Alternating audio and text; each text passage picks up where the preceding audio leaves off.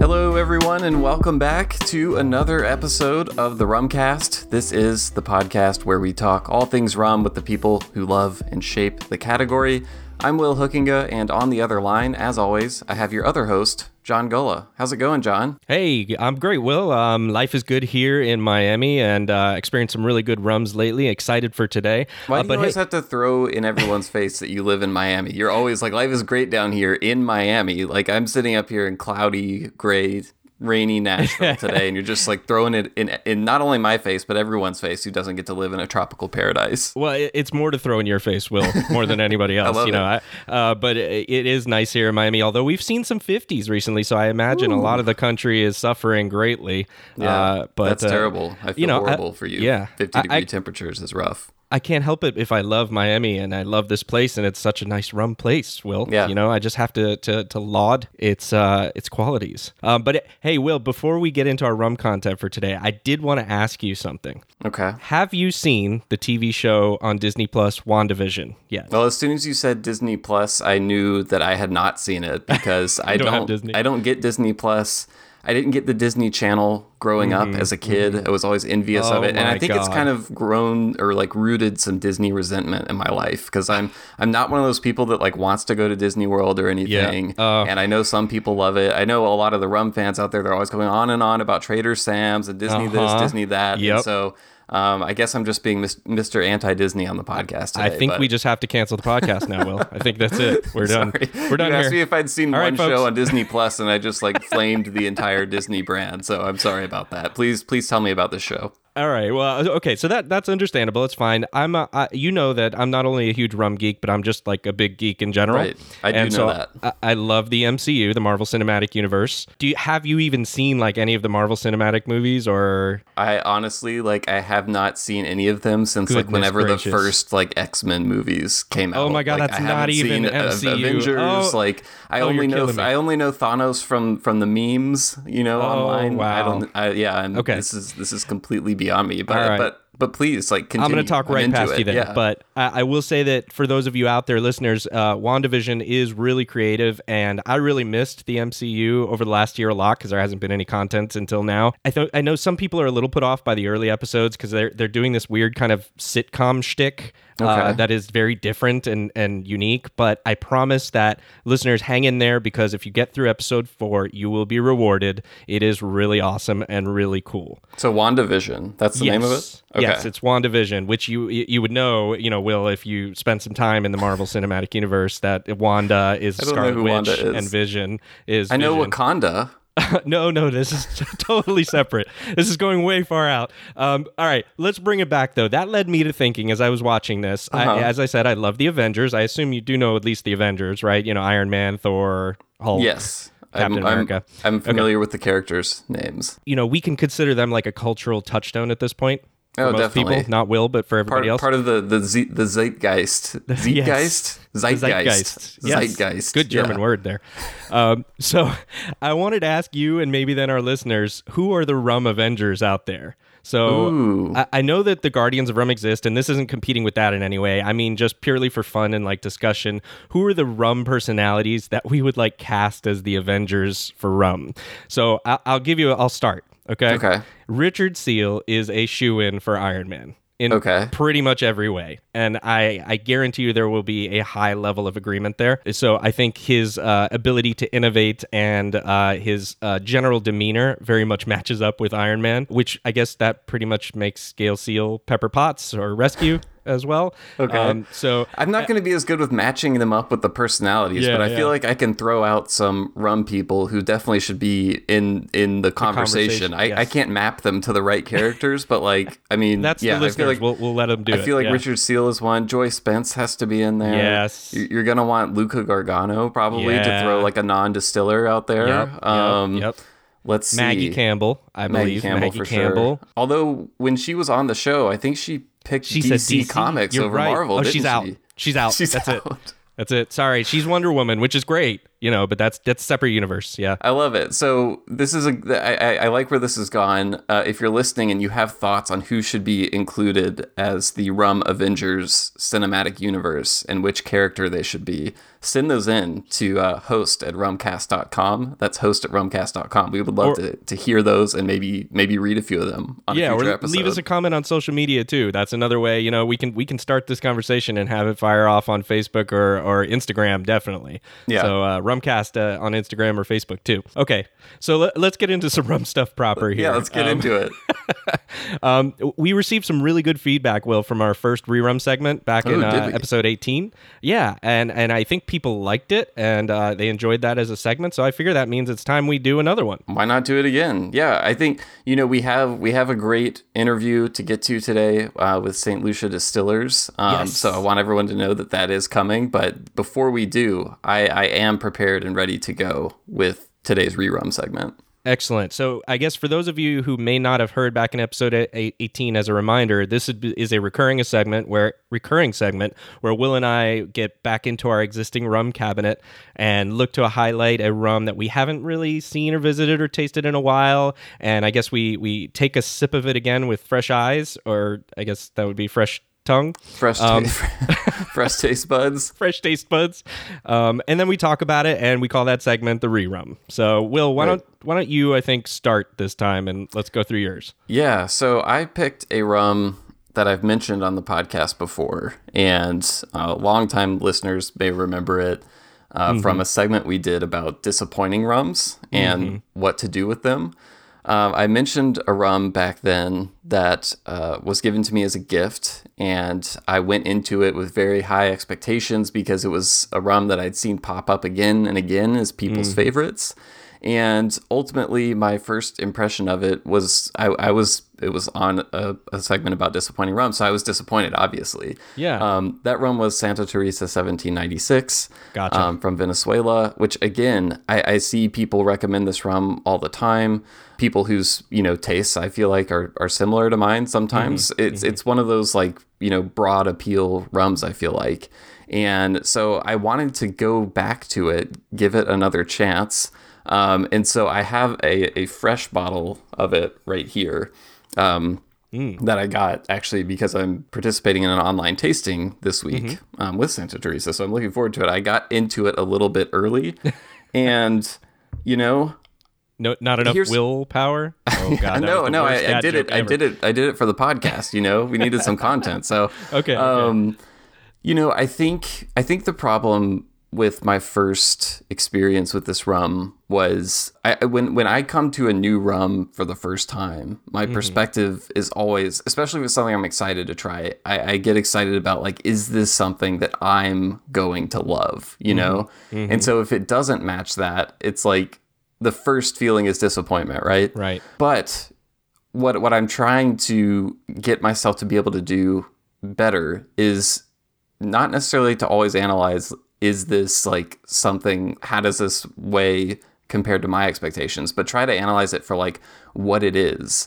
Why do other people, if I don't like this, why do other people love it? And so I was bringing that perspective to this rum again for the second time, because like I said, it's something that lots of people really love. And so I kind of wanted to, come to it with fresh eyes and see. Sure. And I do have, I will say, a much better impression of this rum this time than I did the first time. There's some things about it. I don't gravitate towards 80 proof rums as something to just, sip on their own that much. So I think last time, initially, I was already kind of setting myself up to not really like it just because of that. Yeah. But I will say it drinks really well for its proof. And, another brand that we'll talk about in the interview, actually, that releases most of its rums at 80 proof is Admiral Rodney. That's right. And that's another one that I think tastes really great. I'd still, if I had my druthers, I'd love that rum at a slightly higher proof. Druthers? I had to throw out the word druthers there. Are you an octogenarian? Is that word feels interesting and dated? I am an old man at heart. So anyway, I think there's still something, a few things that I appreciate about this rum. It is a Solera rum, which can produce some controversial mixed feelings for people. Right. And you knew that going in. Yeah. Yeah. And what I appreciate about it is on the label of the rum. I think usually what people get frustrated with Solera is it'll be a Solera rum and they'll put a number or even sometimes an age statement on the rum that's just tied to whatever the oldest rum that goes into the blend is. Or just some random number in general. Yeah, exactly. Yeah, like I won't name any specifics, but like 23 or something like that, just to throw one out there. It's totally random. Michael Jordan. But on the bottle, like it says Solera rum. There is a number, but it's 1796, so it's pretty clearly a year. No one's going to confuse that for an age statement. And would be cool though. On the back, it doesn't say anything about rums up to X amount of years. There's nothing about the age at all. It just says Solera rum. Right. So I think I like the way it feels like a good representation. They're not trying to trick you or, pull the wool over your eyes or anything. And I really appreciate that. There is some kind of lingering sweetness with this rum that feels a little too sweet to me. So I think that can also be perhaps why it appeals to a lot of people who are newer to rum. I agree. Kind of an easy transition. But it has some really nice qualities. And I don't I'm going to sound like an idiot here, but sometimes you have ways you describe things in your head that only make sense to you. Yes. Every day for me. Yeah. I don't have the reviewers, tasters vocabulary yet to communicate, the notes and things I pick out. But there's this one quality that I pick up sometimes, and in my head I call it barrel perfume. It's kind of like the qualities of a barrel. So, oak, vanilla, some of that toastiness, but it kind of meets this almost like floral quality. Okay. And when I feel that in rums, in my head, I say barrel perfume. It's something I get from Foursquare rums a lot. Right. And I really like it, and I detect a little bit of that in this rum, and so I have a much better impression of this rum the second time around. Yeah, it's still not something that I would go back at again and again to buy a bottle, but I have a greater appreciation now for what it is and why people do like it. So that is mine. And we did learn that rum and perfume do have some crossover there, so that's totally interesting. Yeah. And also I agree with your statement about it being kind of a transition, a good rum for transition, and that's not to mean it's relegated only to that, because I know there's plenty of people who are rum lovers who still love this rum. Exactly. And that's great too. But I will back up your statement by saying, I don't know if I recall telling you this story, but recently a friend of mine retired at work, and I gave him a bottle of Santa Teresa 1796 as a retirement gift. And he texted me back, I think it was one day later, saying they drank the entire bottle in one night. Wow. And he was kind of a person who dabbled in rum a little bit. Okay. He knew a little bit more, but also wasn't a rum geek by any standard like us. So I agree that that's a great rum that kind of takes the next step into complexity for people. And it's a really good rum for that purpose, for sure. And I appreciate it for its qualities as well. I think they do a good job. I think that's a good pick and a good re-rum review. So what about you? What have you got for us today? Okay, so I have two reasons for choosing this bottle as my re-rum today.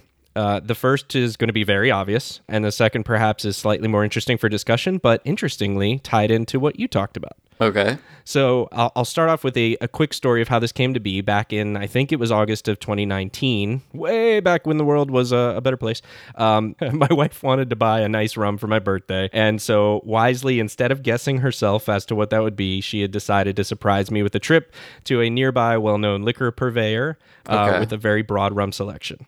That's fun. So she was like, hey, let me know what you want and pick out pretty much whatever bottle you want. And needless to say, I was like a kid in a candy store.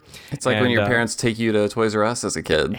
Exactly. And it was so awesome. And Melissa, by the way, if you're listening, let's do that again. That was awesome. Best birthday gift ever. So after much deliberation on my part, probably too much time, I went with the Chairman's Reserve 1931 bottle. Which okay. I see the tie-in now. Yes. I see the connection. Yes. And it retailed for about $100 when I bought it. So it was, especially back then, I was just starting to break into higher price point rums. Yeah. And so this was one of the initial investments that was a little bit higher for me. Sure. So I had also a couple of St. Lucia rums at this point already, but I felt like I was ready to step up that, and I would feel confident I would enjoy this.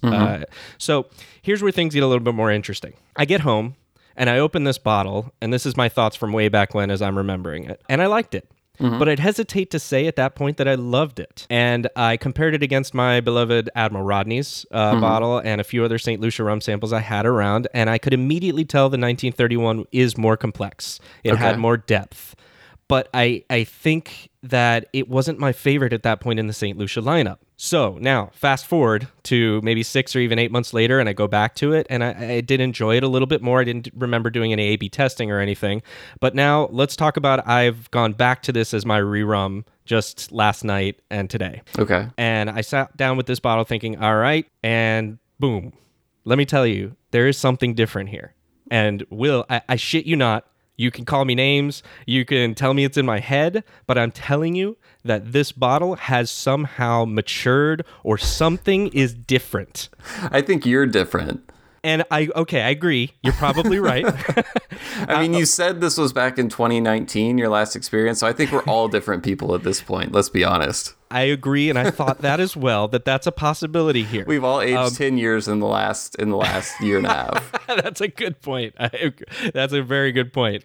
So the bottle's about 1/3 gone now, which is, I think, important for part of the discussion. And I wanted to ask you, has this ever happened to you before?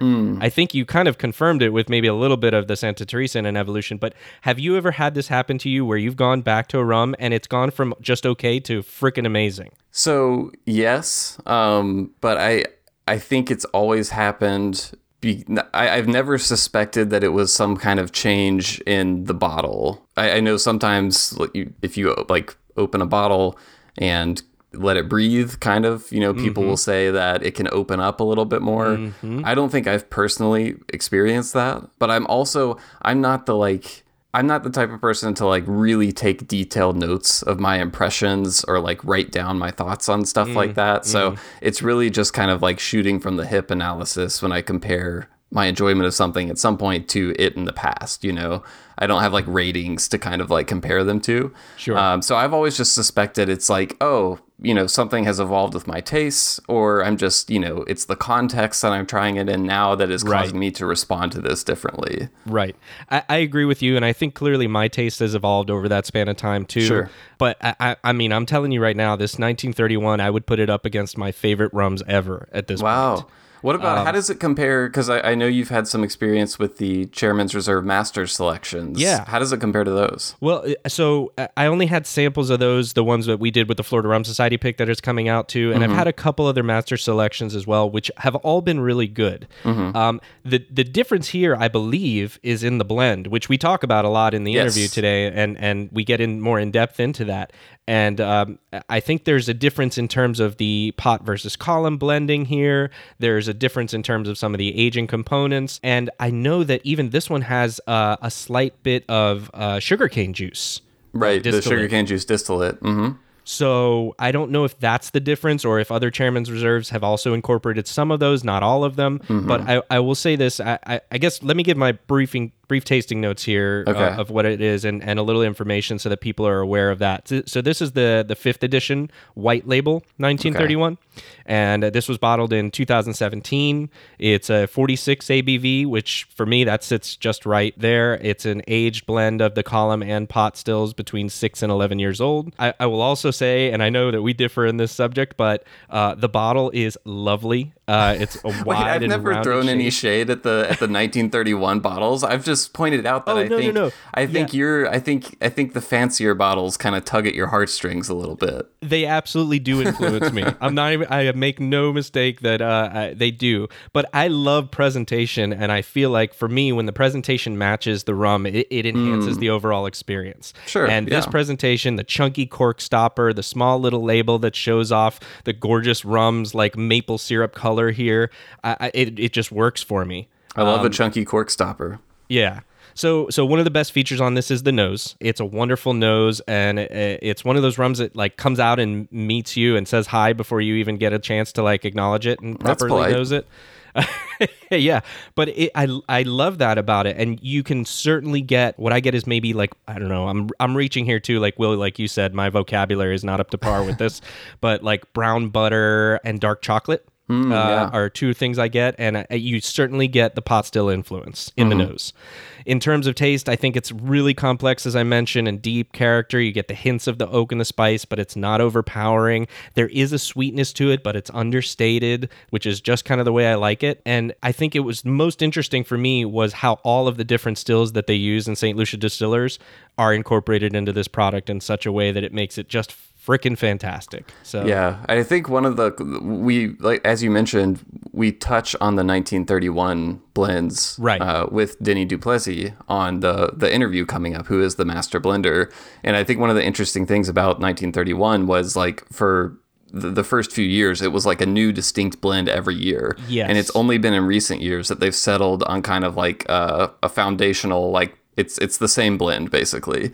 But in order to create that blend, they kind of went back to all those individual 1931 blends and like what are the best components for each of these, and like how do we combine them into what's going to be the kind of static blend going forward. And I really enjoyed getting to hear him talk about that.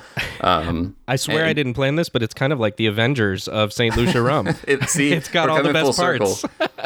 Nailed the intro this week. Bam. I love it.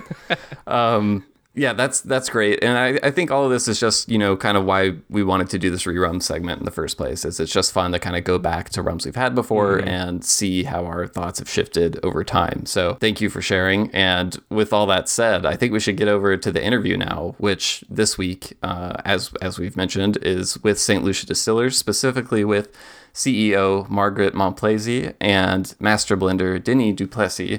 And yeah, I mean, our conversation kind of runs the gamut. I think one of the things we first think about when we talk about St. Lucia Distillers is just like the sheer variety of all the distillates they're able to produce there. We talk about the 4 different stills they have. The different making casks. Both molasses-based rum and sugarcane juice rum. They're growing 15 acres of sugarcane there on site, and also the wide variety of barrels that they've been using for a really long time, actually. And we talk a lot about how the vision of Laurie Barnard, who was part of the family, that started the distillery and who unfortunately passed away in 2012, but how his kind of vision was really ahead of its time in, what this rum distillery should look like. And so I'm excited for people to hear this. Should we get into it? Let's do it. It was a great interview. I was really happy with the amount of passion that these people have comes through so much in spades. And it was such a fun conversation. So let's get to it. Hey, Rumcasters. If you love rum like we do, there are 6 simple but meaningful words that are likely to get your attention. Single barrel, cask strength, no additives. Those 6 words are the whole premise behind the single cask rum releases from Holmes Key, the sponsor for this episode of the Rumcast. Holmes Key seeks out the world's best rums and releases them unadulterated and at cask strength in limited editions. Check out their website at holmeskey.com to learn about current releases distilled at places like Foursquare in Barbados, Demerara Distillers in Guyana, Travelers Liquors in Belize, and South Pacific Distilleries in Fiji. And be sure to look out for new releases of limited editions that are releasing soon in 2021. Find them at Holmes Key, that's HOLMESCAY.com. Now back to the show. All right, so we are here with Margaret Monplaisy and Denny Duplessis, the CEO and master blender, respectively, at St. Lucia Distillers. And I wanted to tell you both, I don't know what's going on, but it seems like every time I turn around and talk to someone about rum in my life right now, your distillery keeps coming up. I think John and I have probably mentioned it just anecdotally in like the past 3 or 4 episodes we've done. And so I feel like it's just meant to be that we need to talk about St. Lucia Distillers right now. It's like it's having this little moment in our lives. So I'm really happy that you're both here to talk about it with us today. You've just made my day. Oh, wow. A pleasure. Oh, wow. Always a pleasure. Oh my God! After this, well, there are no accidents. You became my new best friends. Okay, excellent. That is exciting news. Yeah, and I don't know. It just feels like there's just like energy around St. Lucia rum right now. I know me personally, I'd had like Chairman's Reserve Original and stuff like that, but it wasn't until the past year or so that I really was I really want to get to know this distillery more.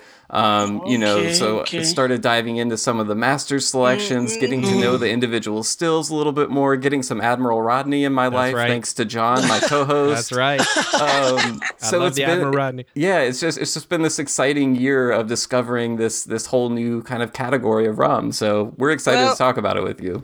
That is really good to hear. The awareness of St. Lucia Distillers really has come about with the investment with the company GBH purchasing St. Lucia Distillers in 2016, and us being now part of the Spiribam group.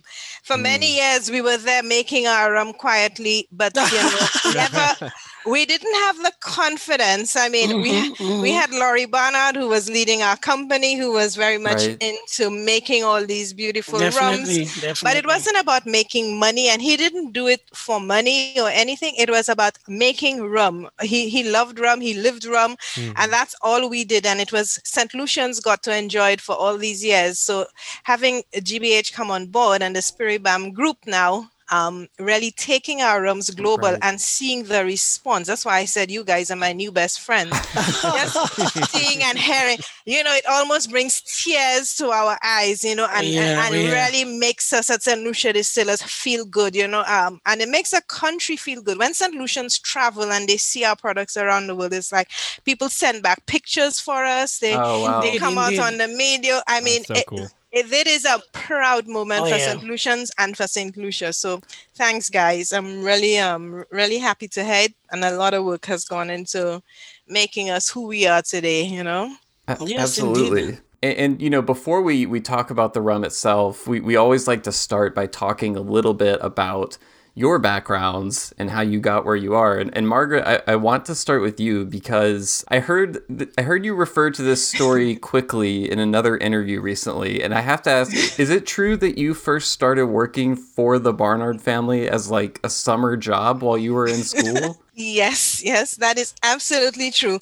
I had my holiday job every summer. I would go and the Barnards owned hotels along with the distillery. And it was really with Laurie's brother, Craig.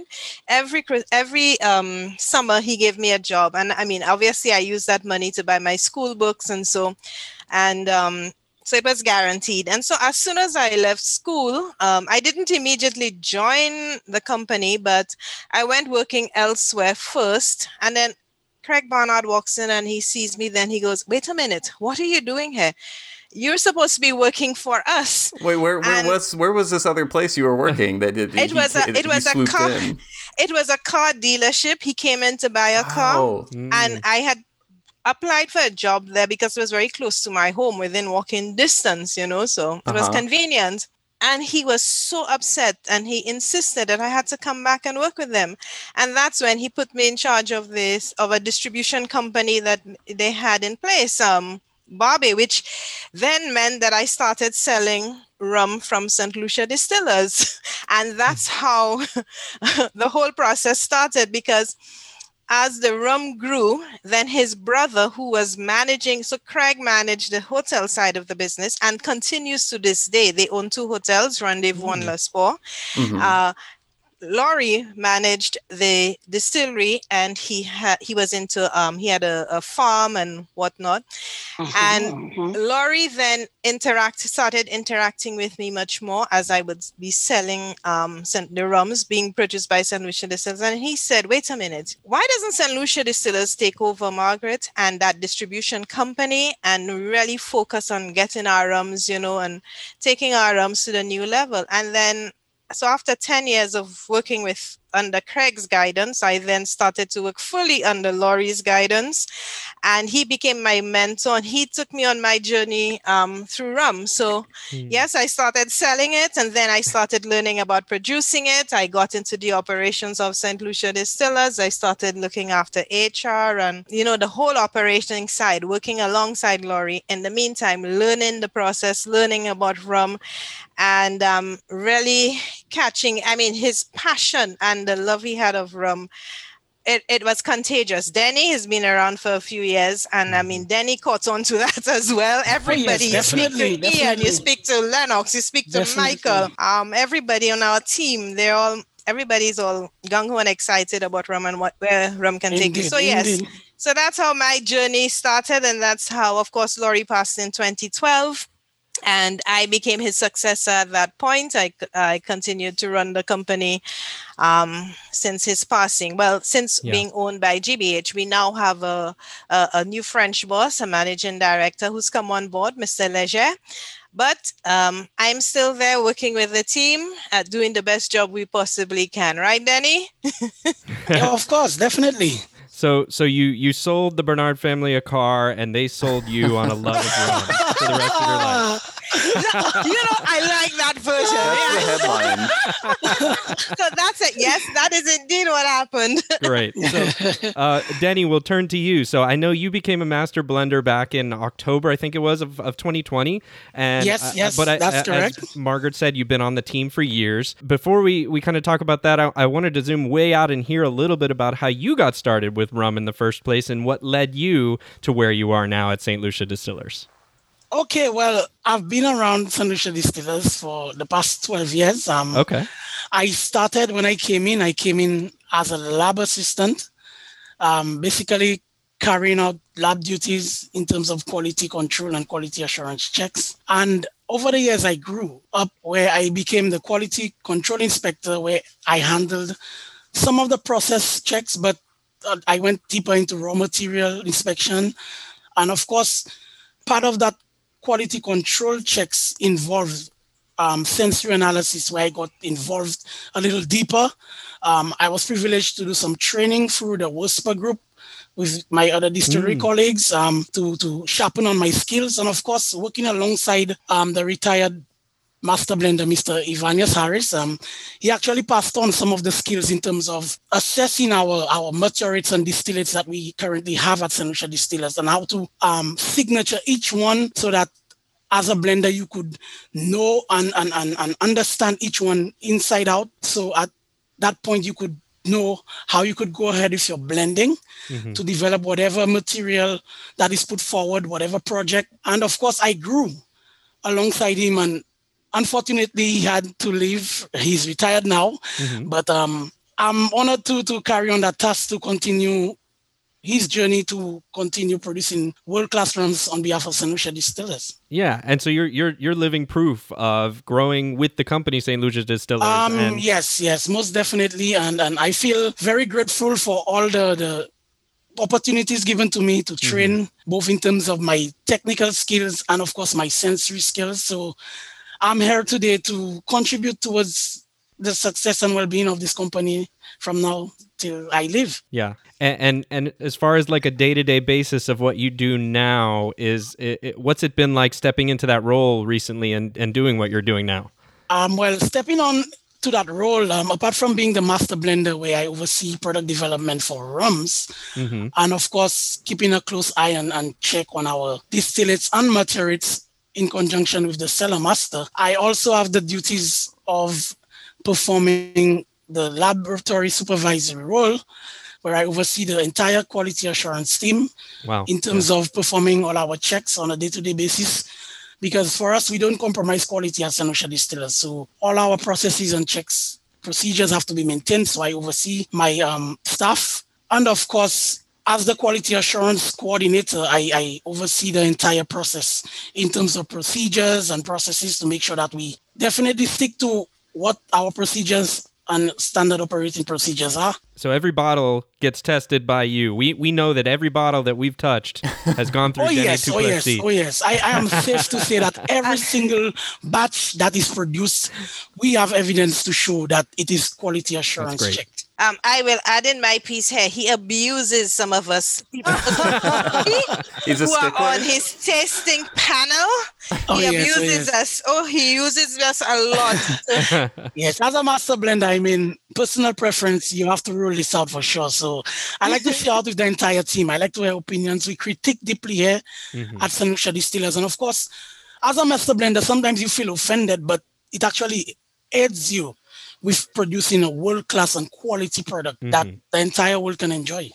So when you say sometimes I'm guessing there's criticism or a negative reaction. Is that to a particular blend you're working on, or like how does that manifest? It often relates to a particular blend. I mean, prototypes are presented to the panel, and as a master blender, you tell yourself, I know deep down there's a quality blend in there that should be chosen. But again, it is personal preference with you as a blender doing the final assessment before you present to the team. And sometimes the results come back. The panel, they tell you they don't like none of them. And some of them, they want them tweaked. But as a master blender, you have to be humbled and you have to have that calmness where you have to accept as is and go back to the drawing board, do what you have to do, tweak a little bit and then present again. And that's how we work at St. Lucia Distillers. Teamwork is very important.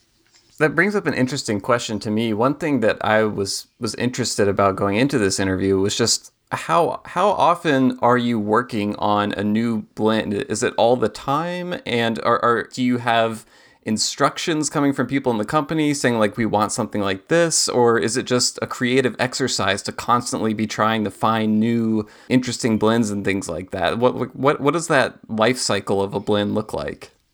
Well, at St. Lucia Distillers, normally as the master blender, you get presented with a project.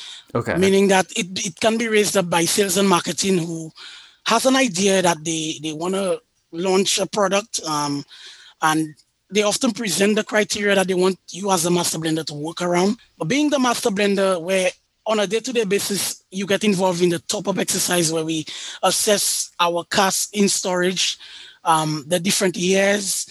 Alongside the seller master, you always get a feel for what you currently have in stores. The inventory, so to speak. Yes, that's correct. So whenever that idea is presented, you as the master blender have to be quick thinking. Right away, you have to snap and say, it's like putting a puzzle together. I know exactly what cast to head towards, what finishes, what edges. So right away, you can go ahead. I mean, it's trial.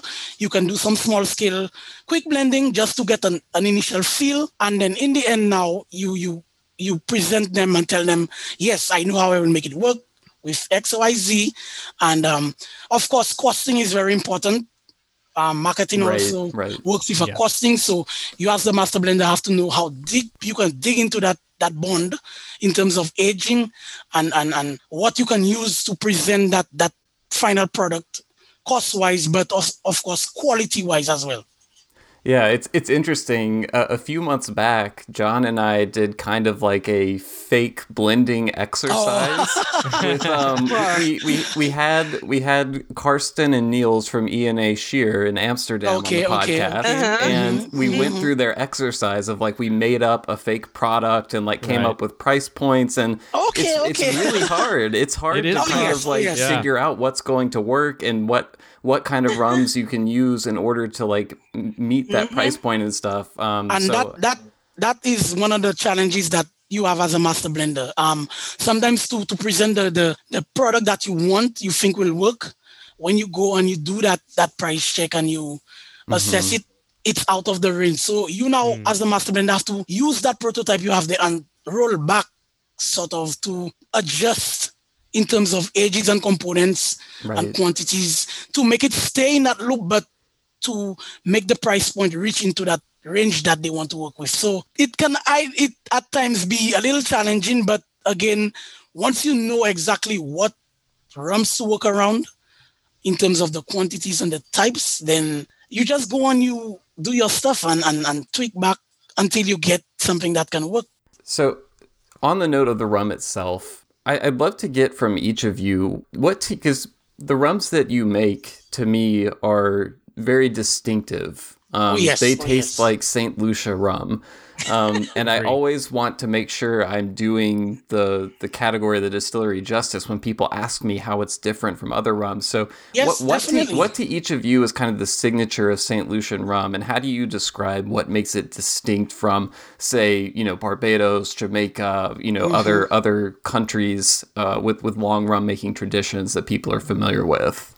Well, we always say, and Denny and I actually had that discussion as a team. We were discussing it and saying that characteristic to our rums, there's always that sweetness on the nose and the spiciness on the palate. Then, based on which still and so it came from, you may get other characteristics such as the salt, the slight, well, you always get oak as well, and the definitely wood, and we get it even from young distillates, right, quite early in the aging process. And it's amazing at St. Lucia Distillers, where we're located in the valley. In about 2 to 3 years, when you assess this maturity, it's like the quality that it presents to you is like you can actually pick up oak and wood from as early as 2 to 3 years. And it's amazing. When you look at some other young rums from some other companies, in terms of St. Lucia, our rums from as early as 2 to 3 years, you can get that nice, pleasant oak and wood present. And it amazes me. Sometimes I get surprised and so shocked as a master blender when I assess some of these maturates. And I'm like, they're young and why they so already? It's like just the quality of aging for us here at St. Lucia Distillers. So you guys, you realize why we appointed him as the master blender, right? I mean, you could have a passion. It's like, okay. I love it. Yes. And I can honestly say that every time I get a sample of a cask, it's like, it leaves me in suspense. It's like, expect to be wowed.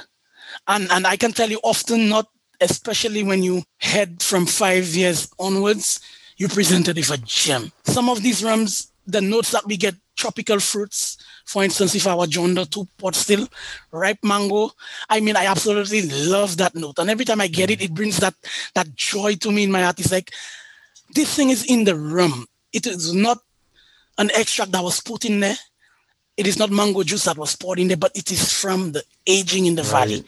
And that our column still, we get notes of marmalade, orange, ripe pear. I love that smell. Yeah. And each still is unique in its own character. When they age, for instance, we have the John Doe and the Vendome mix distillery that we have aging. We get nice hints of pineapple and mint and grapefruit. That is very, very lovely. And as a master blender, I mean, when you assess these maturates and you get all these notes, it's like when you presented with a task to put in a blend to present, and you want to present a quality blend, giving you rums with these kind of characters, it actually makes the job very, very interesting and a bit fun, that you actually have all these to play with in the different amounts. When you mix them together, trust me, the final product, what it presents to you, is like a whole bouquet of all these notes. And one of the things I like as a master blender, if I was St. Lucia rums, that note from our pot stills in particular, and one of our column still rums, is like we get that note of honey, which is signature to it, and it enhances our blending, meaning that it enriches our nose on our blends. And for me, St. Lucia rum, the old blends, when you assess it, there is always that signature of honey that you can get on the nose and on the palate as well. Interesting. Well, I know another signature is definitely going to be passion that goes into it. Yeah, that's right. Like I said, you can hear it. It's great. Yes. It's and for me, I'm being honest, it's a joy because our rums age so well in this valley. Yeah. I was going to say I was jealous of you all already, but now I'm like double jealous of just hearing how amazing this must be, this job of yours. Yeah. One of the challenges you can face as a master blender is that assessing the rums, and in terms of the ages that you pick up, there's some form of expectancy that you expect in terms of character for these maturates. And if it's not being delivered, it makes your life hell as a blender, meaning that you have to go around, juggle a lot more into the inventory to actually find casks to deliver what you want to present that masterpiece as a master blender. And the good thing about St. Lucia Distillers rums and the maturates is like often they age very well.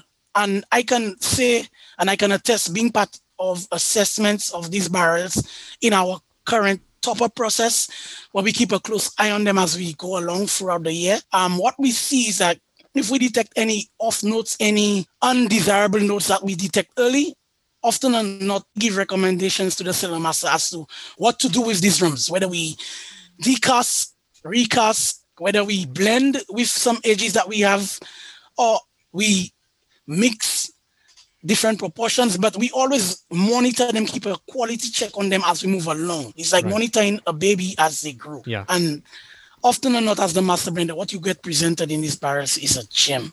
So, and I think we could talk a lot more and drill down even deeper into, you mentioned the different types of stills that you have, and we'll get there. Yes. I think it may be good for us and for some of our listeners to also give an overview before we get into that too much of St. Lucia Distillers' portfolio. So I know you have Bounty Rum, Chairman's Reserve, and Admiral Rodney, which I'm a super fan of. And I know there's also... I am too. I'm proud to say that. There's the 1931, and then the Don't forget Denros. Yes, Denros. Denros is a local brand, yes. Yes, that's only in St. Lucia, right? Yes, local high strength. Local high strength. So all of those, you have all these brands. Can you give us, Margaret, we'll start with you. What do you tell people when they ask you about all the different brands, and how do you make them distinct for people? Okay, well, the main differentiation in those brands is the base product, that distillate that has gone into them. So Denros is a strong rum that is straight off the column, and it's bottled at 80% alcohol. It's like a commodity product used in St. Lucia. Every home would have a bottle of Denros, and it is what people use to make the local spice rums and any extracts, any fruit extracts, everything. Yeah. Honestly, that spirit, which is our spirit one that we pull from the highest plate on the column still, it's very, very clean in character, very little congeners, and it's able to extract a lot faster flavors from whatever fruit you like. So people in St. Lucia tend to use it a lot to prepare their home extracts, their it's spices. Great at like taking on flavor. Right. And also it's very sweet. So you can also consume it as is. It's sweet, and people often just add fruit juices to it, add some soft drinks to it, and they consume it as is. Yeah. For a lot of the rum punches in the hotels. So Definitely. Yeah. Then you have the Bounty. Bounty is a 2 to 3 year old column still rum. Which is, a good mixing rum. It is the rum of St. Lucia. If you come to St. Lucia, it is the most popular rum in St. Lucia. It is what St. Lucians drink. Bounty rum invokes national pride. This is home, for St. Lucia. Am I correct in that it's really just been more recently that it's been available in some export markets? Is that right? Absolutely.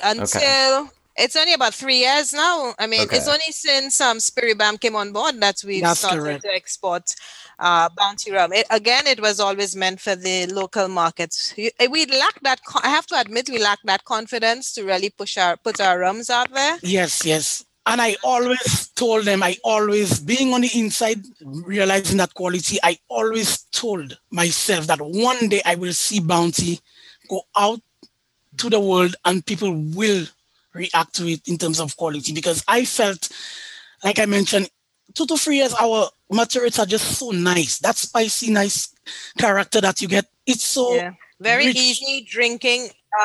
And we have flavors in it. It has, it's quite a wide variety, and it's a colorful brand, just like our St. Lucian personalities. Apart from that, you got the Chairman's Reserve. Chairman's Reserve was born in 2001, and this brand came out of Laurie Barnard wanting to do something new, wanting to diversify. He decided he's going into pot stills, we were making these pot still rums, and we had no idea what to do with them. And then he decided, okay. Meantime, he's been sampling them all the time in the lab. Oh yes. I'm always expecting to see him every day, especially around lunchtime. During his walkabout, he'll be always creeping on me. Sampling this rum. So at the time, he was the chairman of St. Lucia Distillers. So that's why we came up with the name. We had a marketing guy called Barry Hart at the time, and he goes, that's the Chairman's Reserve. He's been reserving it for himself. Let's launch a brand. So the idea was we launched a brand which was a blend of the column still as well as the pot still rums. And so this is how we came out with the Chairman's Reserve. So it is the base distillate, the base rum is different. And then as time went on, we launched Admiral Rodney in 1981. Admiral Rodney, actually came out before Chairman's, didn't do well because St. Lucia was not ready for an aged rum. Can you imagine that? We were not ready. We tried launching an aged rum. We weren't ready, and we had to relaunch later. Yeah, everybody was so into Bounty, and they stuck to it. And it is really and truly, in essence, Admiral Rodney is the column still, but aged much later. I mean, Admiral Rodney, we have as old as 18-year-old rum in Admiral Rodney. So we have some very aged rums in there. In fact, Admiral Rodney was what gave us the confidence and really, I mean, for me, I think that was where I truly appreciated what we were doing here, in that we hired this gentleman to come in, because remember the first try had been a disaster, right? So we brought this gentleman back in, and I was trying to remember what year it was in the early 2000s.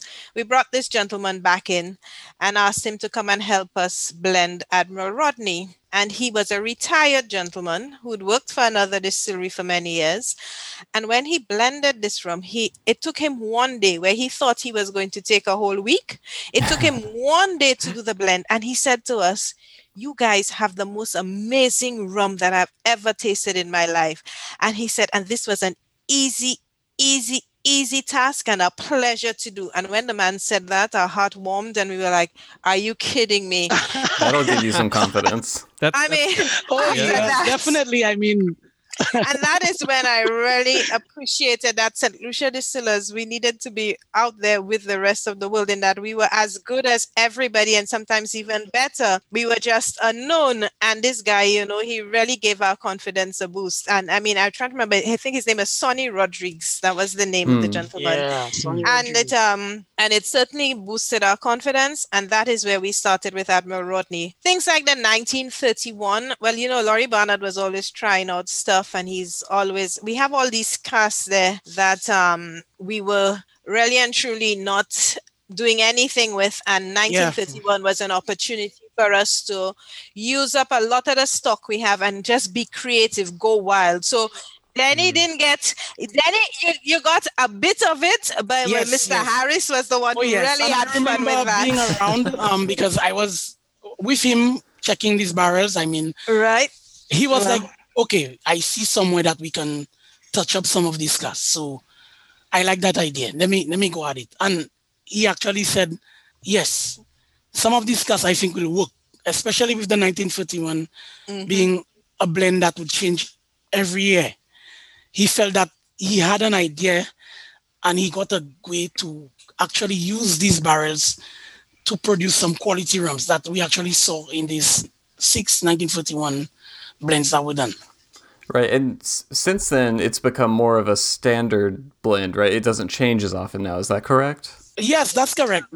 Yes, we've standardized the rums. I mean, I think it's a big part of helping us be able to take our rums global by having brands. You're able to register your brands and able to export under specific brands. So we now have one. What we've done is try to choose probably one of the more popular blends of the lot, Danny? Yes, actually it was a combination of the last three, where that we felt that the black version, where we actually used the sugarcane lorries aged cane for the first time. And it will always remain a signature with me, the black box. I remember that was the one here where we actually introduced the aged cane that we was very instrumental in producing and allowing us to reach that moment where we were able to use it. And the last two versions, which were the white and the pink, after the black one, we felt that these three blends, Mr. Harris at the time looked at these three and he said that if we use these three blends and we look at the similarities in the components and we take the slight components that were different, we could just come up with one continual blend that would cover all these three, and we felt that the world would be able to embrace this blend. And that's why we came up with the continual blend that we have now as Chairman's of 1950. So you kind of took bits and pieces from each of those three blends to create, something that kind of tied them all together. So for instance, the cane which we used in the black box, the fourth edition, we actually have that cane, that age cane, in the continual Chairman's List of 1941. So that is where it actually came from. And when you say aged cane, you're referring to some of the rum that you make there from fresh sugar cane juice, correct? That's correct. Okay. Crushed hair, fermented hair, distilled hair, and aged hair. All through Laurie's innovation. Yeah, on that note, we've touched on a lot of the different you just have this array of, you have the 2 John Doerr pot stills, you have the Vendome still, you have the coffee column still, you're making rums from molasses, you're making a little bit of rum from that fresh sugarcane juice that you grow right there. It's like, I feel like there are so many possibilities at your disposal as a master blender. And you spoke a little bit earlier about how great that is, but I could also see the other side of the coin being it can be challenging to work with so many different options. And I was interested to ask, like, are there challenges that come with it? Is it ever overwhelming to have so many options at times? And we didn't even get into yet, which we'll talk about more in a bit, all the different types of casks that you're using as well. So there's just so many different variables. And how do you manage all of that? Well, the challenges can be, if you do not keep an eye on all these age rums that you have in the inventory, as a master blender, when you're presented with these projects to work on, you sometimes have to brainstorm and think for a very long time as to what exactly can make that project happen. But I can safely say, and I'm grateful for that proper process that we started through our new owners, keeping a close eye on our inventory, you actually get a feel for all these various types of barrels as you go along throughout the year. So deep down, you have a snapshot in your brain of all these different types of casks and where they are in terms of the ages. So as the master blender now, when you're presented with a project to work on, you can actually pinpoint exactly which areas and which types of materials to pull out and collect samples to do that blend, which would actually give you the character that you want. So it sounds like as long as you have kind of systems, processes in place making sure you have a handle on your inventory, that's kind of the key to managing so many different variables. Yes, as a master blender, you need to keep a close check on the materials as they go along. So you always have that in your memory. So as the projects come along, then you know exactly where to go. But if you do not do this and you let a long time pass, then often or not, it makes the work even harder and longer, where you actually have to request samples, go and check them. And often or not, the guys in casks are always at it, busy at times, and you have that waiting period where you have to just have no choice but to just wait on them when they're able to present you with these samples. So it can actually make your time to develop a blend a lot longer. But Danny's not confessing that. In fact, we've had a couple of times where we have had a few challenges. For example, we've got 50 mystery casts right now, which is crazy. Mystery casts. Serious. Is this a sequel to the Forgotten cast? Yeah, this is the mystery casks. They could be. They could be. We've just had an exercise where we actually physically. So we've always had computer programs with all the casts laid out. So we knew what approximately we're supposed to have, and we knew our numbers are pretty accurate. But we're not. We're building 2 new cellars. We should be moving in by March into 2 of them that they can hold 7,000 casts. So we'll be moving into those cellars. So we've been going through and topping up and checking our stocks and verifying. So we've come across 50 casks, which are not on our in our system, and they have lost their tags because the casts are tagged. And so we've been Danny's having some fun right now. Tasting. Yeah, how do you reverse engineer that? How do you figure it out? Danny, we need help.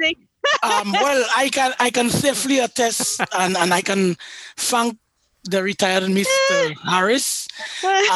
He often would pull me over, call me. I mean, I would be about my busy schedule, and he'd call me like, check this too. He would give it to me blind and tell me, do you detect any similarities or differences? What is that?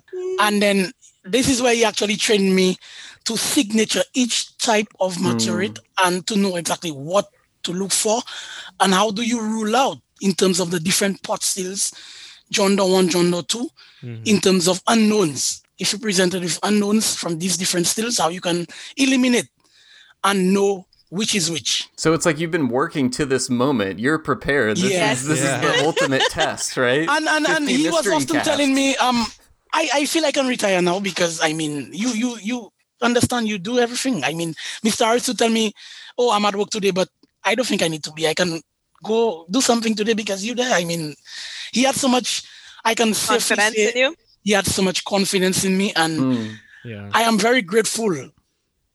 When he personally told me that he was the only one he would feel comfortable working alongside.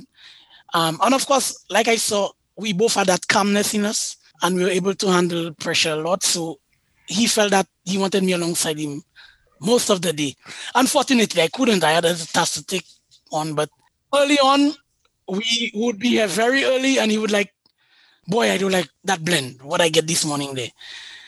Come and smell it, and tell me if you pick up what I pick up. And it is where he taught me that because of the complexity of our materials, they're so complex in terms of the congeneric profiles. Like when you put a blend together, especially these age blends, the resting time that we have to devote to them it has to be long. It's like the profile can change over time. And he always tells me to make sure that these blends are not rushed, requesting enough time, weeks, possibly sometimes a month. It depends on the type of project so that you can get a comfortable feel for that blend. Because our blends are so complex, and putting this together, what it brings out, sometimes the true quality doesn't come out after sometimes weeks to a month. And if you assess it too early, you don't get the quality that you're supposed to get in terms of the final blend. So it needs time to kind of gel, so to marry resting together. time is very, that's right. And I think, correct me if I'm wrong, but I think I remember hearing like the Chairman's Reserve original blend, that one rests for 6 months, right? Once you put everything together? Yes. Because what we do is it has both pot still and column still. 2 different column still materials, and the John Doe 2 pot still that we put together. That preliminary blend now is introduced into the bourbon cask for 6 months. We allow it to marry, and what we do is we decast that blended preliminary Chairman's Reserve rum, and what we do, we use it as form of a base. And we add some more aged pot still, John Doe 2 and column still rums to it to bring up that final Chairman's Reserve blend that we have as the Chairman's Reserve original. It's like a tune-up. Like yes. Just give it a little hit. And what we realize is the 6 months, what it does is it gives some form of calmness and depth to that final blend that you get.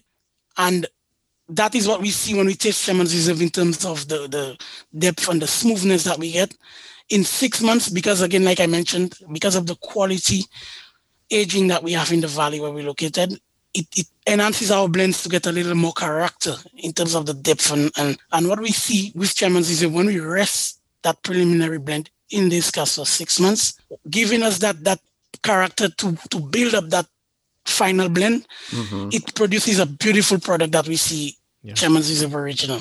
And coming off of Chairman's Reserve Original, I actually want to turn to something newer with Chairman's Reserve. And I wanted to mention one of the ways that a lot of our listeners have deepened their relationship with St. Lucia rum more recently is through the Master's selections of Chairman's Reserve. So we were hoping you could talk a little bit about how that program got started and what that process is like, and explore that a little bit. Really and truly, the Chairman's Master Selection was as a result of people expressing a desire to buy our casks. We had a large number of casks. GBH had bought our company. They're looking at us and saying, oh, my God, you guys are so complicated. Your blends are so complex. You've got so many different things in that make up your rums. To sometimes I felt like we were being a bit criticized here. Often at times, yeah. Yes, that's for having too much in a small area. And but then they've come to realize that, we all realize this is actually our strength. It's how complex our blends are. They're not easily reproduced. That's right. And it's what makes us unique and very different. Very true. It has now given the opportunity for people to come and taste. We've had our promotion where you can come and visit the distillery. We allow you to taste our distillates. We allow you to taste them as they age and how they transform over the years. And then people then get to see what we put in the final product. And there's been so much interest in that and so much reaction from people asking about our, people preferring specific rums. And so right. And so we got to the point where, okay, there was an agreement we'll sell to somebody. And I do remember Ian Burrell actually coming into St. Lucia. I've heard of him. Yes. On behalf of somebody else. And they said to Ian, there'd been a promise to sell a cask and Ian had to choose that cask. Do you remember that, Denny? So there was Ian with the guys in the cellar master and the guys choosing, okay, so which one? So we can, okay, so let's take down this one. And then we had to draw samples and then they tasted and realized, well, wait a minute, people actually want to come and sample and taste their own rum. So we're now deconstructing Chairman's Reserve and giving people an opportunity to buy a barrel. So every year we go through it will be now Denny and the cellar master. They will go through the list and see what casks that we have in excess and now offer that to people so that you can choose your own rum and then we will bottle it for you under the Chairman's Reserve brand. So that's really the concept behind it. But it really came out of demand. The rum geeks and rum geeks like us. Exactly. Yes. And I can honestly say that some of these components, when we look at them, some of these materials on their own, they can stand as a blended rum because of the character that you get. Yeah. That oak wood, that very beautiful sweetness that you get. Right. And of course, some of them, for instance, the older pot stills, you get beautiful notes of almond, chocolate, papaya, anise, and pineapple, some of which you can just sip in a rum.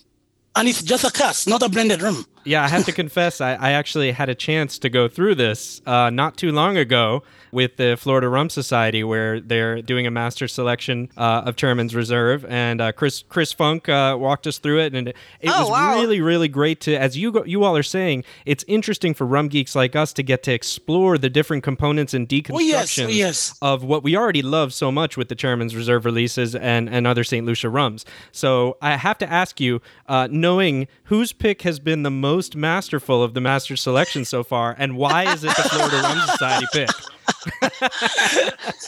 That's not a fair question. Definitely. Okay. Fair enough. We all know whose it is.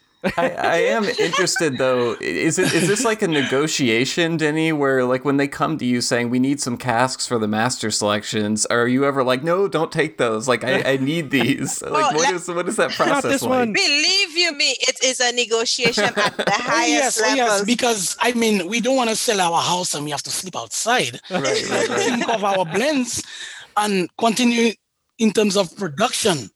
So we don't want to sell a lot of our age casks, for instance, that we might need for Admiral Rodney and Chairman's Reserve and 1931. And today or tomorrow we get a large order where we have to do a large volume blend and we're stuck. I will have the headache to try and figure out how to navigate around that. And I'm hoping that this doesn't happen. So with me being around, we'll keep a close eye on the inventory just to make sure that we don't get that extra pressure on ourselves in terms of blending, because we want to make sure that we continue producing quality blends. And of course, as the master blender, blending is something that you could also be able to navigate in terms of your formulation. So if you do have a certain year, you can always work around it by exploring different components. But we don't want to have to face that task too much at St. Lucia Distillers. So what we do is we keep a close eye on the inventory and we're able to present to the buyer what we think they can get. I assure you, although there's no need to worry because we've got 8,200 filled casks. That's right. That's right. Good news. I was just going to put an order in for 8,200 casks. That's funny that you mentioned that number. Oh. So there you go. So you want us to sell our house and sleep outside now? I won't want to sleep outside if it's cold. We'll be making a few more this year. No, I do think that's so fascinating, and it's been really fun for me just to get to sample several of those different master selection releases and just get a feel for the different characteristics of the stills. I know I was having a sample of one the other night someone sent me that was, I forget which pick it was, but I know it was 100% from the Vendome still. And that one just really spoke to me. There was just something about it. I was like, man, this is great. So transitioning a little bit, we've Margaret, you've made several references to Spirabaum, which are a lot of our listeners are familiar with. We've had Keowa O'Brien from Spirabaum on the podcast before. She came mostly to focus on the Martinique brands in their portfolio. Okay. But it was actually on that episode we spent so much time we didn't have enough time to talk about St. Lucia Distillers, and that's one of the moments when John and I were like, okay, we have to do it needs its own episode. So she told me you guys had so much fun. She even forgot she was on an interview. She was laughing the whole way through. That's our goal every time. That's great. Yeah, no, we always have fun, and so since the partnership, the purchase happened, what have been the biggest changes? You've referred to some of them, but just looking at it at a high level over the last 4 to 5 years, what have been some of the biggest differences that has made for St. Lucia Distillers? Well, I have to first of all say we were very fortunate. We got the best investor. Our previous owner was an insurance company. They had got into financial troubles.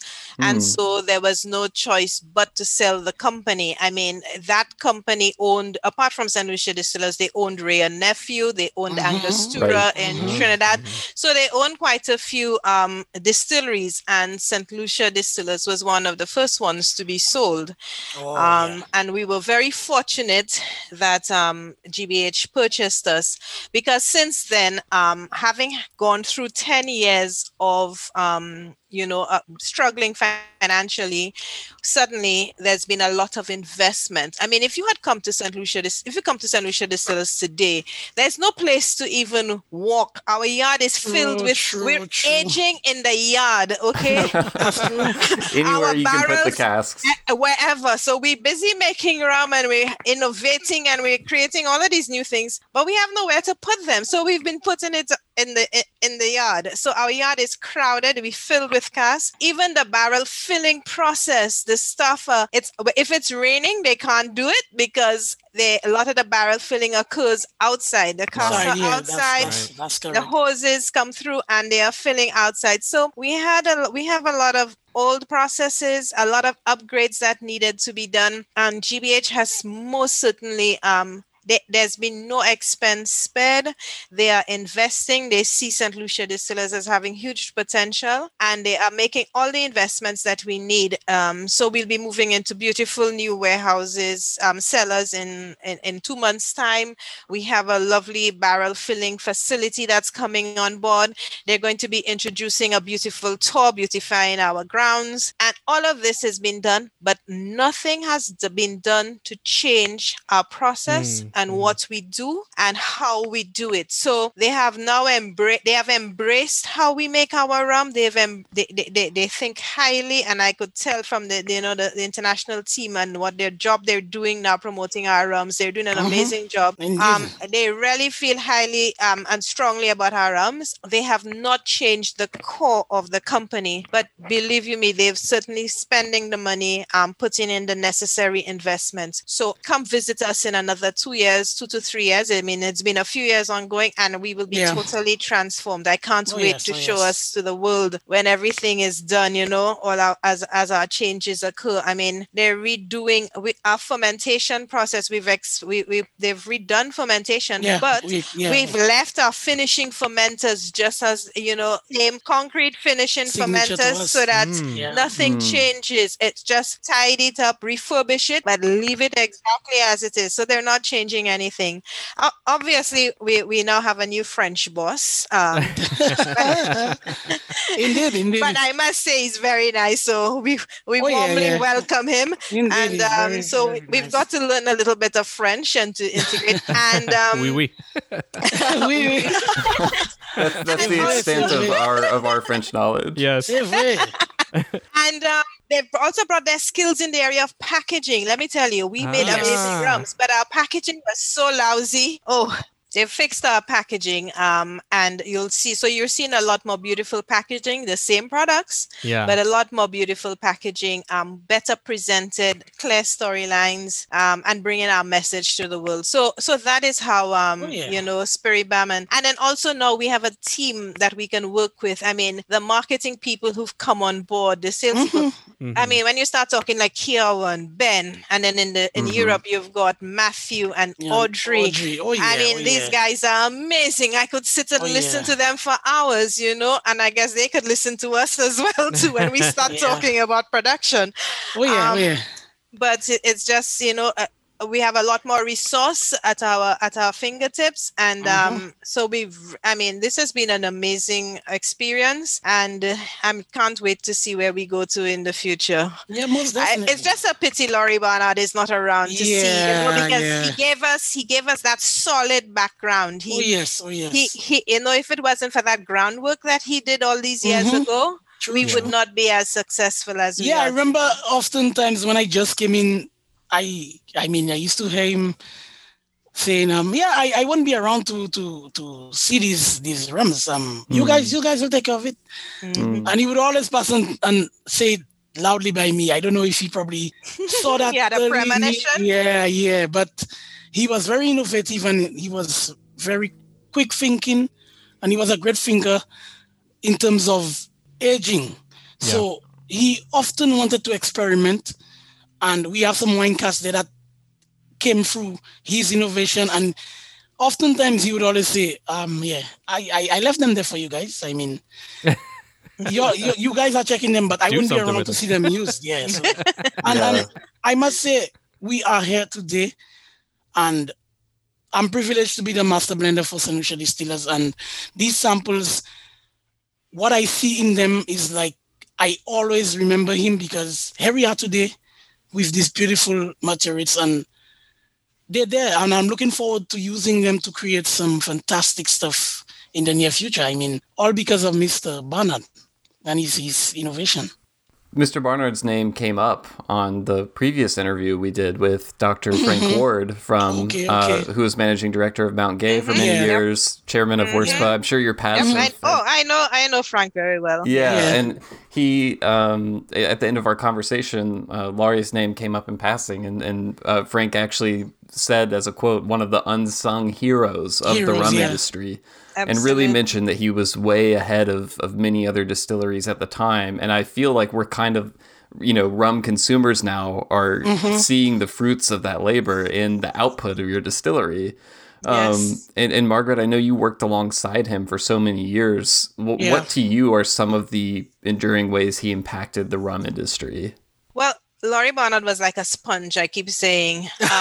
Everybody and anybody he spoke to. I mean, so he was always speaking to people. So you'd hear people like Ed Hamilton, Alexander Gabriel, Frank Ward. I mean, wherever you go around the world, anybody he could find who was into rum and was, don't ask for the Jamaicans. We had Lloyd Forbes. We had...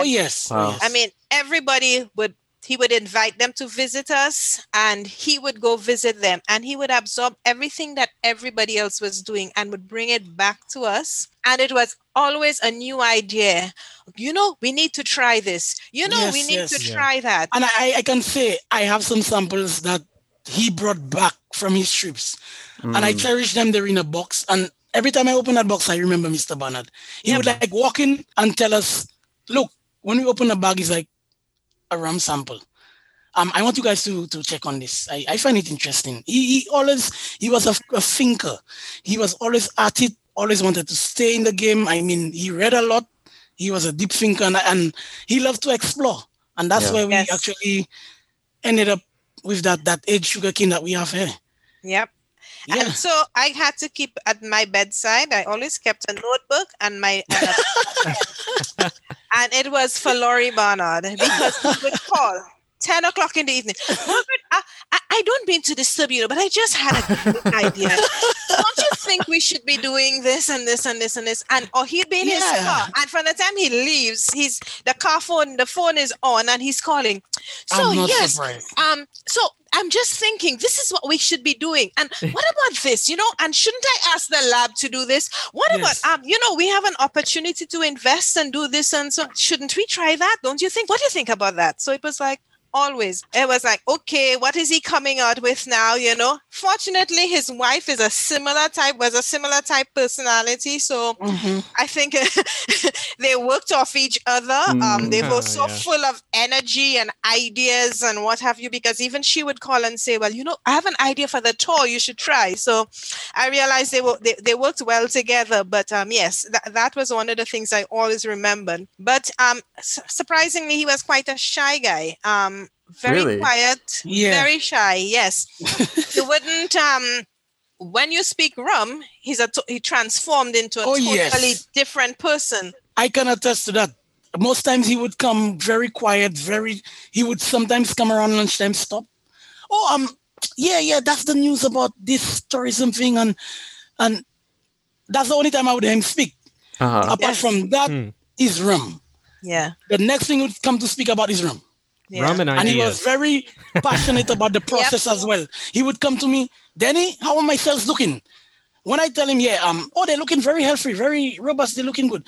He would actually come to the microscope. Can I have a look? He wants to see. Wow. Oh yeah, I can see them. These guys look good. Yeah, and he would just walk about. And it showed me from early that this was a man with a passion for rum, and he was very involved. And he had a great passion for the entire process, from molasses down to the finished product. So in the spirit of Laurie Barnard, then, are you able to talk a little bit about what might be up next for St. Lucia Distillers? Is there anything you guys are experimenting with right now? Or maybe some of those mystery casks. Mystery casks. Casks in the yard. Yep, we don't forget we've got the mystery cast. We've been recently playing a lot with finishes. Yes. Laurie had never really been into finishing. I guess we had never really considered that. He thought about when the distillate going directly into the barrel, different barrels, and then aging for the period of time. But now we're like Denny's saying, we're seeing a transformation of the rums as we try different finishings. So we've been experimenting with some of that as well. And, we can't reveal all our secrets here right now. But, well, just some. We don't need them all. We only need, one or two secrets, But those are really along the lines that we're working on. Ian did reveal in a previous interview, I was with Ian, the distillery manager, that we've just invested in fermentation, which means he will have a good supply of fermentation, and we've got the Vendome still that has 9 plates. So I think Ian is planning to do some experimentation there. And I have a personal dream. This was Laurie Barnard's last wish, was for us to go into high ester rum. And I do hope before I retire, we're able to do that. That's one of our dreams here, to work on a high ester rum. So we're starting the process for that one. That I imagine will lead to some really fun tasting sessions for Denny and everyone, right? Definitely. Well, I know anytime the word high ester comes up, the people who are really into rum get extremely excited. So firing up the bass. I count myself among those in that group. So nice. And Laurie really wanted to put down a pit and for us to do one. So I'm hoping we see his dream through. Hopefully. Excellent. Well, I know we've kept you into the evening over there, so we won't keep you much longer. We do have one final segment. That's okay. No worries. That I gave you some advance warning about, but it's the special rapid fire segment of the episode. Yeah. Yeah. I have an idea here, something we haven't tried before. When we have two guests on, in the past, we've only had one of them do it, but you have both been so delightful. I'd love to find a way to get both of you to respond to each question. So, John, what I'm thinking is normally we put 60 seconds on the clock. I'm maybe thinking I bump it up to 90 seconds, and then maybe each of you give a response after each question. Problem. So, Margaret, you could give a response, and then pause, and then Denny, you can give your answer to the question. How about that? Sure, pleasure. No Okay, we'll try. You know, the good news problem. is there's no wrong answers in this, in this segment. True. So. This is true. All right. So, John, any advice you want to give them before we start? No, this is either going to be amazing or go off the rails immediately. We will see, but I am so looking forward to trying it. All right, Will, whenever you're ready, yeah. All right, so I have 90 seconds on the clock, and go. All right, neat or on the rocks? On the rocks. On the rocks for me. All right, column, pot, or blend? Column. Column for me. All right, molasses, cane juice, or cane syrup? Oh, molasses. Molasses for me. Okay. All the way. So far the same. All right. I couldn't Yeah. help but notice that both of you have alliterative names like comic book characters. Are you willing to admit that you're both secretly rum superheroes?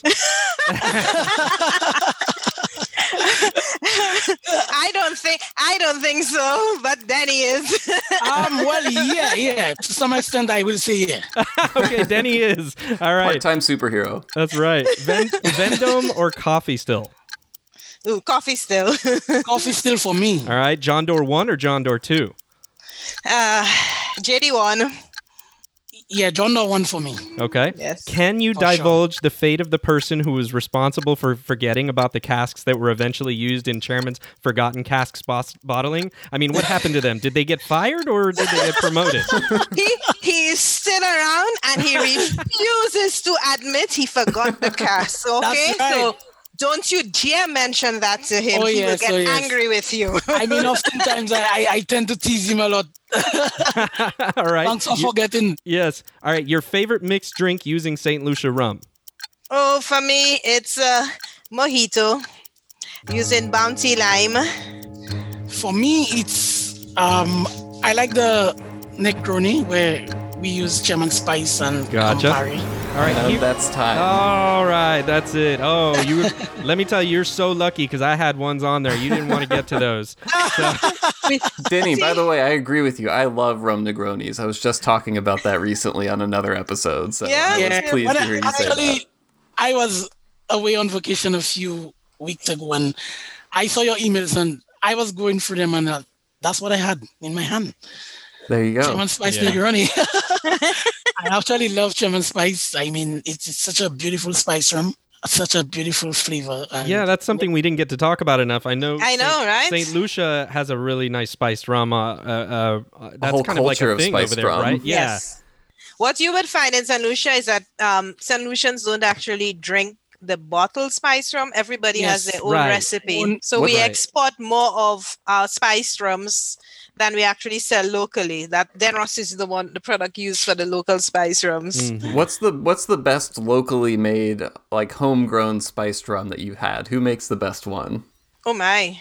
I heard one of the best ones was a guy going around door to door selling in the communities, but I haven't tasted his own. Truthfully, I can't tell you. There's just so many. Everybody, yeah.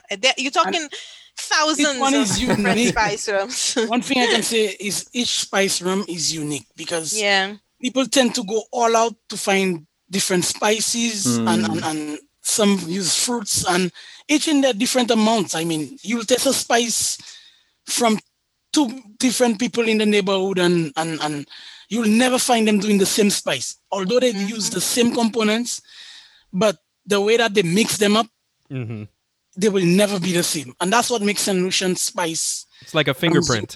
Yeah. Absolutely. Some of them actually have the secret formula that they won't tell you at all. Yeah. They might tell you some of what they use, but deep down, there's something that they didn't tell you. A lot of them are for medicinal purposes as well. So it depends on your mood, your spirit, whatever ailment you have. Right. So. Well, rum cures all, for instance, as we some like of the to say. fishermen, before they go out to sea early morning, they would take a little bit of their home spice. Teddy, don't expose them. Please. We better wrap this up before it does go off the rails and somebody gets exposed here. And we don't even have a drink. I know, right? All right. Well, thank you both so much for taking the time to join us. Yes, I know I've got to get 2 trips to St. Lucia on the calendar because I need to see what it looks like before all of the changes you're talking about, so I can do the before and after comparison, right? Mm-hmm. Yep.